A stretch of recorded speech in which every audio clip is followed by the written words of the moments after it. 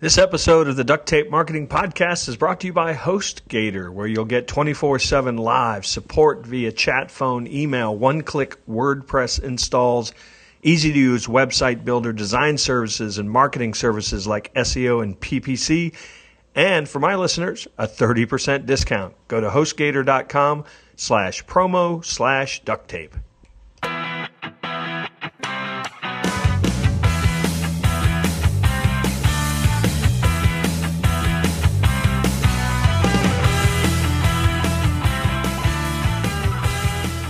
Hello and welcome to another episode of the Duct Tape Marketing Podcast. This is Jantsch. My guest today is Dorie Clark.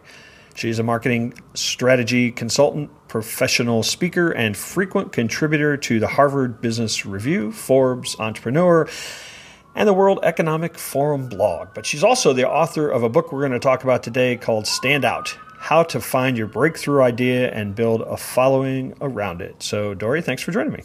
John, great to talk to you. I think this is your first, is this your first visit to the Duct Tape Marketing Podcast? It certainly is. This is a milestone. Well, I get to claim that I'm either old, and so I don't remember, but I also get to claim that I've been doing this for about a decade, so I've had some people on a couple times, and I can't believe it's taken me this long to get you on. Well, thank you. It's a treat to get to speak with you. So I always like to go after the title first. Who needs to stand out?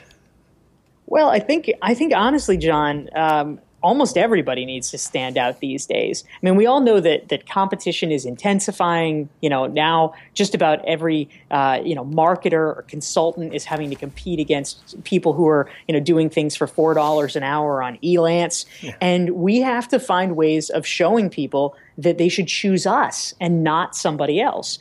In the absence of any other factor, people are going to go with the cheapest option. Yeah. And if you want to be able to make a living as a successful professional, you need to make it absolutely clear to people why they should choose you, and you need to stand out in order to be able to do it. Well, and I think that's really interesting because I think there have been a lot of books written lately on personal branding and thought leadership, and I know that you cover some of that. But I think that there's a tendency of people to think, oh, yeah, sure, if I'm a consultant or I'm a speaker, duh. But, if I'm a plumber, do I need to stand out? And I think that what you're saying is it's not just about being known or, doing something that gets you attention. It's really about helping people understand the value you bring. Absolutely. It's actually a win for both of you because you want to be in the position where you're able for your real value to be understood and appreciated. I mean, ideally, any small business professional wants to be sought out for the types of things that you enjoy doing and you're best at doing. Right. And if that's the case, you can't make your customers guess. You have to tell them and let them know so that you can be attracting the right kind of business and doing the best service for your clients. So the second half of the title talks about this thing called a breakthrough idea. I guess maybe frame that for us. Yeah, so ultimately, the way that I set about researching Stand Out, I was really fascinated by people who were thought leaders, people who did in their field stand out. And so over the course of a couple of years, I interviewed about 50 people in a cross-section of different fields, everybody from business to technology to genomics to real estate. And I tried to understand among the people who are recognized experts, what made them that way? Was it the quality of their ideas? Was it how they conveyed them?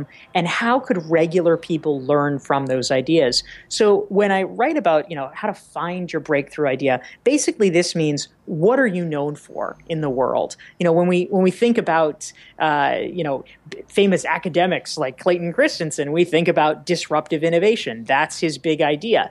But when you think about Rachel Ray, who's actually someone that I profile in the book, you think 30-minute meals. It doesn't have to be the hugest Einstein idea in the world, but you do have to be known for something. And so that's really what I work on, is trying to help people understand how they can find their special sauce that they can share with the world.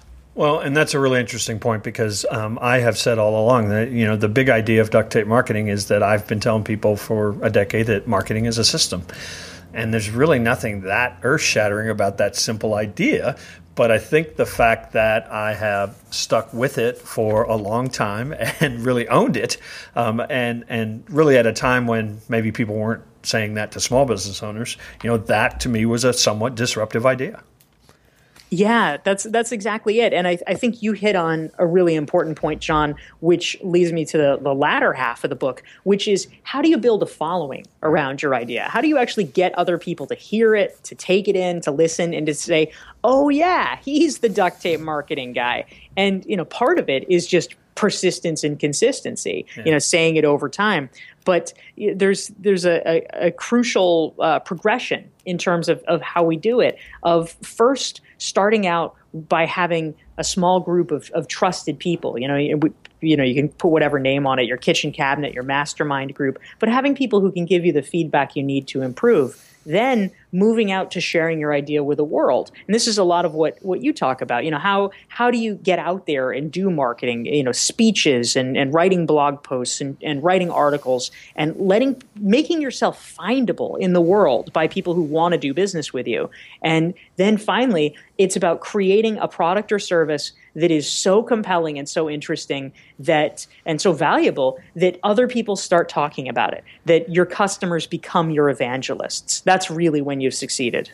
So there's a lot of people talking about this idea, and partly because it's a very powerful one. But does that lead to, it's like when I started my blog. I mean, I got a lot of attention when the media started paying attention because there just weren't that many bloggers. But today, somebody starting a blog, I mean, it's really a crowded field. I mean, is this idea kind of overdone in some fashion? Yeah, well, I have two responses to that, John. The first one is that, as you were saying a moment ago about you and your insights on marketing, I mean, to a certain extent, when it comes to a topic like business or fitness or something like that, no idea is truly 100% new. I mean, this is, we all put our own spin on it. We all tell it our own ways. And I think that the crucial thing is that if you are saying it in a different way that resonates with certain people, they're able to hear it from you in a way that other people can't. And so one of my goals as a former journalist is to really try to create hopefully captivating stories. I mean, by profiling these 50 thought leaders, my hope is that people who read Stand Out will see people that they know and admire in the book and be pretty interested to hear their origin stories and how they got to be famous and why, and learn from those stories. So I think that's a piece of it. Is sometimes insights are not necessarily E equals MC squared, but they are things that people can learn from because the stories are new and relatable and make you see the world in a different place. The other thing that I'll add to that is that one of the things that I realized when it came to creating a breakthrough idea is that one of the best ways to do it is to actually create a structure. And what I mean by this, when we think about people who have really become like long-lasting thought leaders, Elizabeth Kubler-Ross and her 5 stages of grief, or Abraham Maslow and his hierarchy of needs, or Joseph Campbell and the hero's journey. You have these things, and these are people who put structure around a field in order to help people understand it. You did that yourself with marketing as a process. You gave people a structure, and they're able to look at it and say, "Oh, this all makes sense to me now." Yeah. And so, similarly, what I'm trying to do with Stand Out is to create a structure around how to become a recognized expert, to make it easier and faster and more understandable, so that just about any professional can do it. This idea of thought leadership is one that, of course, has captivated a lot of people today, and I think that obviously one of the difficult things about it is that it's difficult. It takes time. You have to put in the work. You have to be consistent. All those things. But can you, in some of the stories, and I know you related some of the in the book, are you able to find some sort of a mathematical formula about the value of being seen as a thought leader? I know that's probably too specific, but you know what I'm getting at. Yeah, absolutely. I mean, clearly there's not one specific equation that can describe it, but one of the actual last section of the book, the entire last section, is talking about ways to monetize expertise and to make a sustainable living as a thought leader. Because one of the interesting paradoxes in our contemporary society is that you could actually have a great reputation as a thought leader. You could be one of the best known people in your field, just writing blog posts every day and generating, thousands of shares and whatever. And you could actually practically be starving because a lot of these things that people do are not directly monetized. Most blog posts you don't get compensated for. You have to make your living around the edges through other things like consulting or coaching or speaking or creating products. And you have to learn multiple skills to do that. But I think that is one of the really important things to point out, that becoming a thought leader, having expertise is an important and necessary step, but it's not the final step. You also need to think about how to make it sustainable once you've done it. And fortunately, if you have a certain level of brand recognition, it's not that hard to do it, but you do need to be strategic. Well, and you make such a great point, because the world is littered with people with 500,000 Twitter followers that can't pay the rent. Because I think there is so much, for a lot of people, there's so much emphasis on the how do I get known, and not enough planning on what's my intention once we get that. It's kind of like it's backwards, right? I mean, you have to have the plan. In some ways, you build the plan for how you're going to monetize it, and then you go out and build a community around that. Yeah, I think it's really true. And so, for the folks who are listening, your small business audience, John, I think, it's always important to have your eyes on the prize.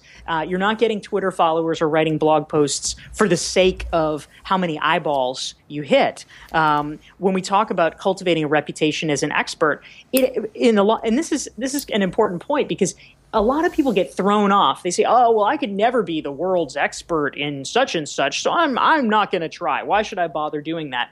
But the truth is, almost nobody needs to be the world's expert. What you need to be is the expert in your town, or the expert, if you're an individual who works at a company, you need to be the expert in your company. You don't need to know the most about, training and development in the world. If you know the most in your company, that makes you indispensable. That makes you really valuable. And for all of these things, it's about becoming a local expert. And you don't need 1 million followers to do that. You need to create good content and share it with your potential customers. And that accelerates the sales process, makes it easier for them to decide to buy from you, and that puts dollars in your pocket. What do you think the role of having a very succinct point of view comes in? So in other words, I'm writing this content, and here's what I believe, and here's how I think the world works. And if you don't believe that, that's okay. But I'm not just here to write so that I can write things that people think are lovely. Yeah, I think a point of view really is important. I mean, that doesn't mean necessarily that you have to seek out controversy. I mean, maybe that sells in politics or something like that. But you don't have to be a contrarian. But what it does mean is that people want to see the real you. They want to see a human being behind there. And this is a transition that a lot of us have had to go through. I mean, I actually, my training where I came up, I started as a journalist. I then moved into the next job that I had in my career was I worked in politics, and I was a spokesperson on a gubernatorial campaign and then a spokesperson on a presidential campaign. And this was in the era before social media really took hold. And at the time, we were still doing these, very sort of official sounding press releases, and you wanted everything to sound stentorian and neutral. And within a few years, that got eviscerated. Nobody wants that anymore. They want to see who you are. So a point of view could literally just be, talking the way you talk. I mean, one of the things that I admire most about you, John, is that the way that you communicate across all of your platforms is very true to who you are as an individual. I mean, you're a nice, regular guy, and, with no pretensions, and somebody who treats everybody equally and is, just super nice and accessible and willing to share what you know. And that comes through in spades. Well, thank you very much. But you just stole my joke. I was going to tell my listeners that I would have definitions on some of the terms that some of the words you've been using that have gone beyond my eighth grade vocabulary. So I'm certain "inviscerated" has never been used on this show before. I'm positive. All right. So at what point? And of course, again, I know the answers to these. I'm just letting you tee this up. At what point do the naysayers say, "Well, all this personal branding and thought leadership stuff, it's just a bunch of self promotion"? And quite frankly, there certainly are people that are playing it that way. But what do you say to the people that feel like, "Oh, I don't know if I want to go there"? Yeah. So two thoughts about this. So number one, because I speak about this often, I get feedback from some folks who they even hate the term personal brand. Even the term itself turns them off. Yeah. And, the point that I like to make is that your personal brand is not something that you can opt out of. You have a personal brand, whether you know it or not. And the reason for this, personal branding may be a recent term, but fundamentally what we are talking about is your reputation. Everyone has a reputation. And if you are a professional that cares about your business and cares about how you are seen in your community, it behooves all of us to know what our reputation is. And if it is not what you wish it to be, to try to close that gap and to make sure that other people are seeing you the way that you would like to be seen. Fundamentally, that is all personal branding is. Now, do some people go nuts and take it too far? Yeah, absolutely they do. But that is, I think, a perversion of the idea of it. Personal branding does not in any way imply that you have to be getting a megaphone and screaming about how great you are. What it implies is that you have to know who you are, and you have to try to make sure that your actions align with your values and how you'd like to be seen.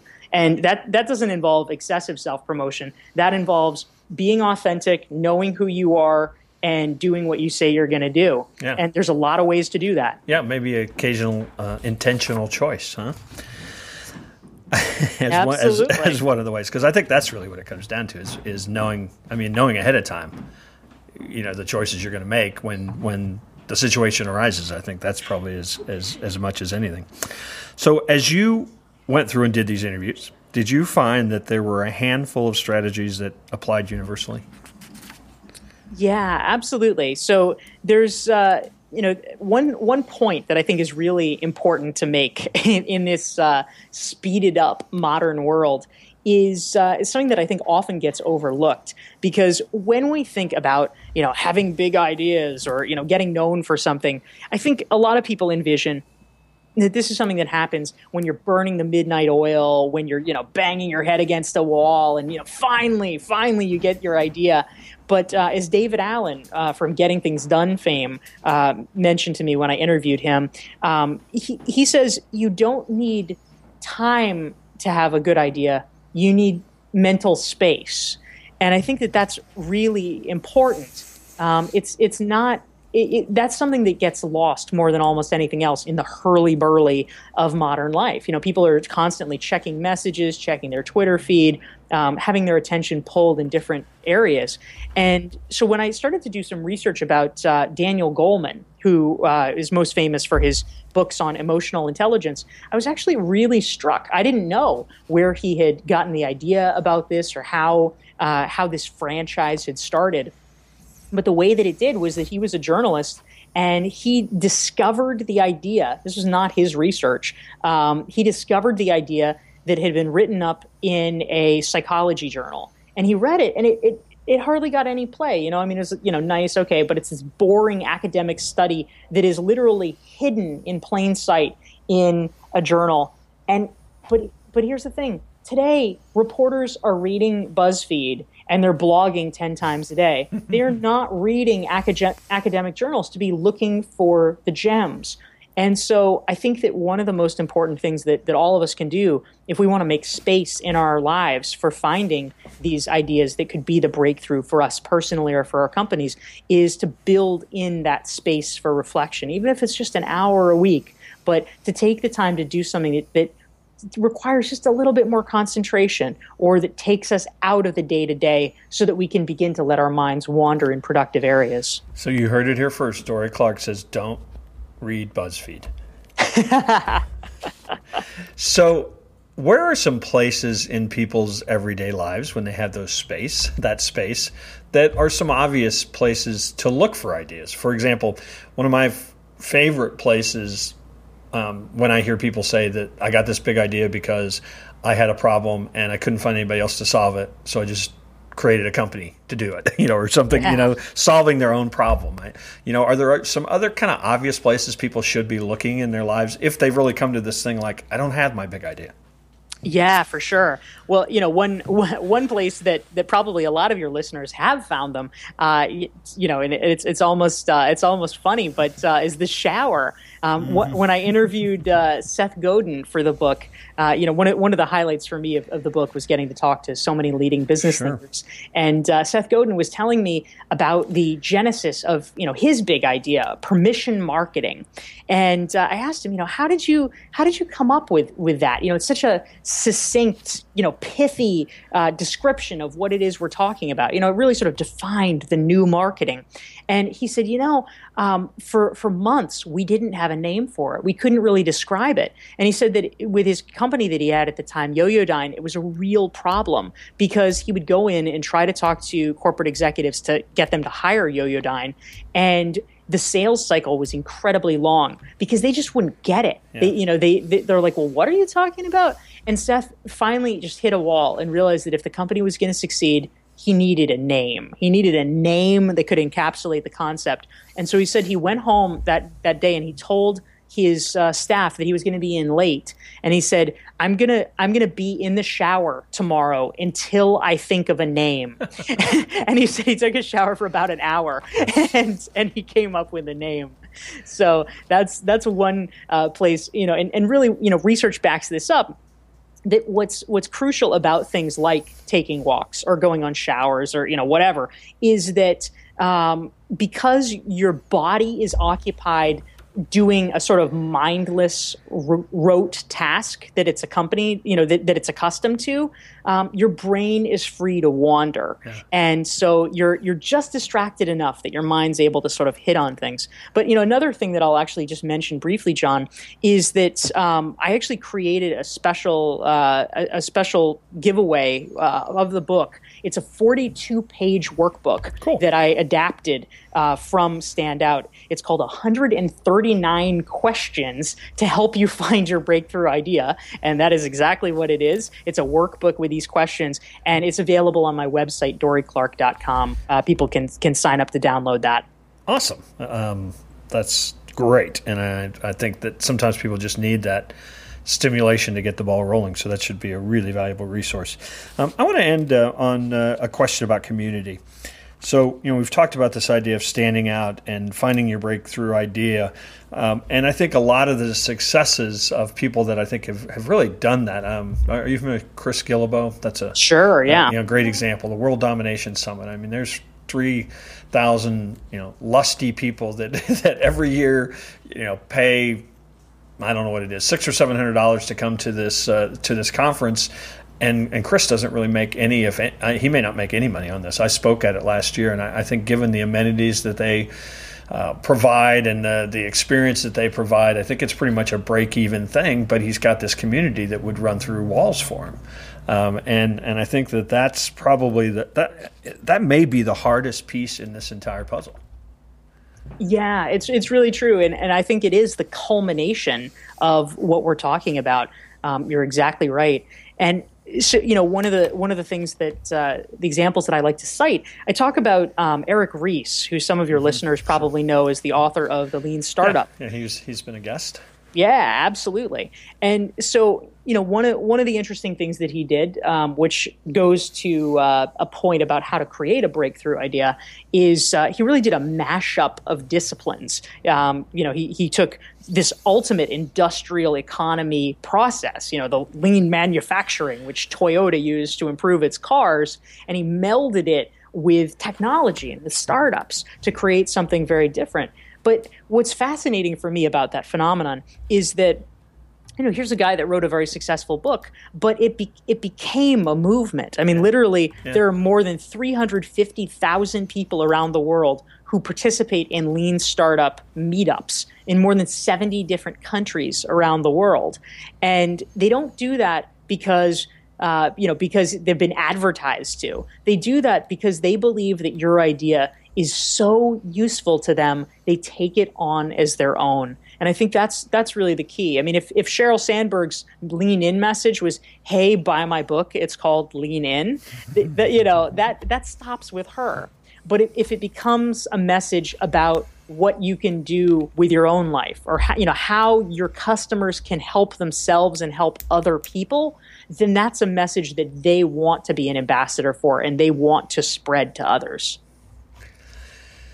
So we can find the book, of course, Stand Out, How to Find Your Breakthrough Idea and Build a Following Around It by Dorie Clark. You can find that book anywhere that books are sold. Dorie also, as she mentioned, has this 139 questions that ought to pretty much get your brain humming on your breakthrough idea. So Dorie, thanks for joining us, and I'm certain we'll see you out there on the road. Thanks, John.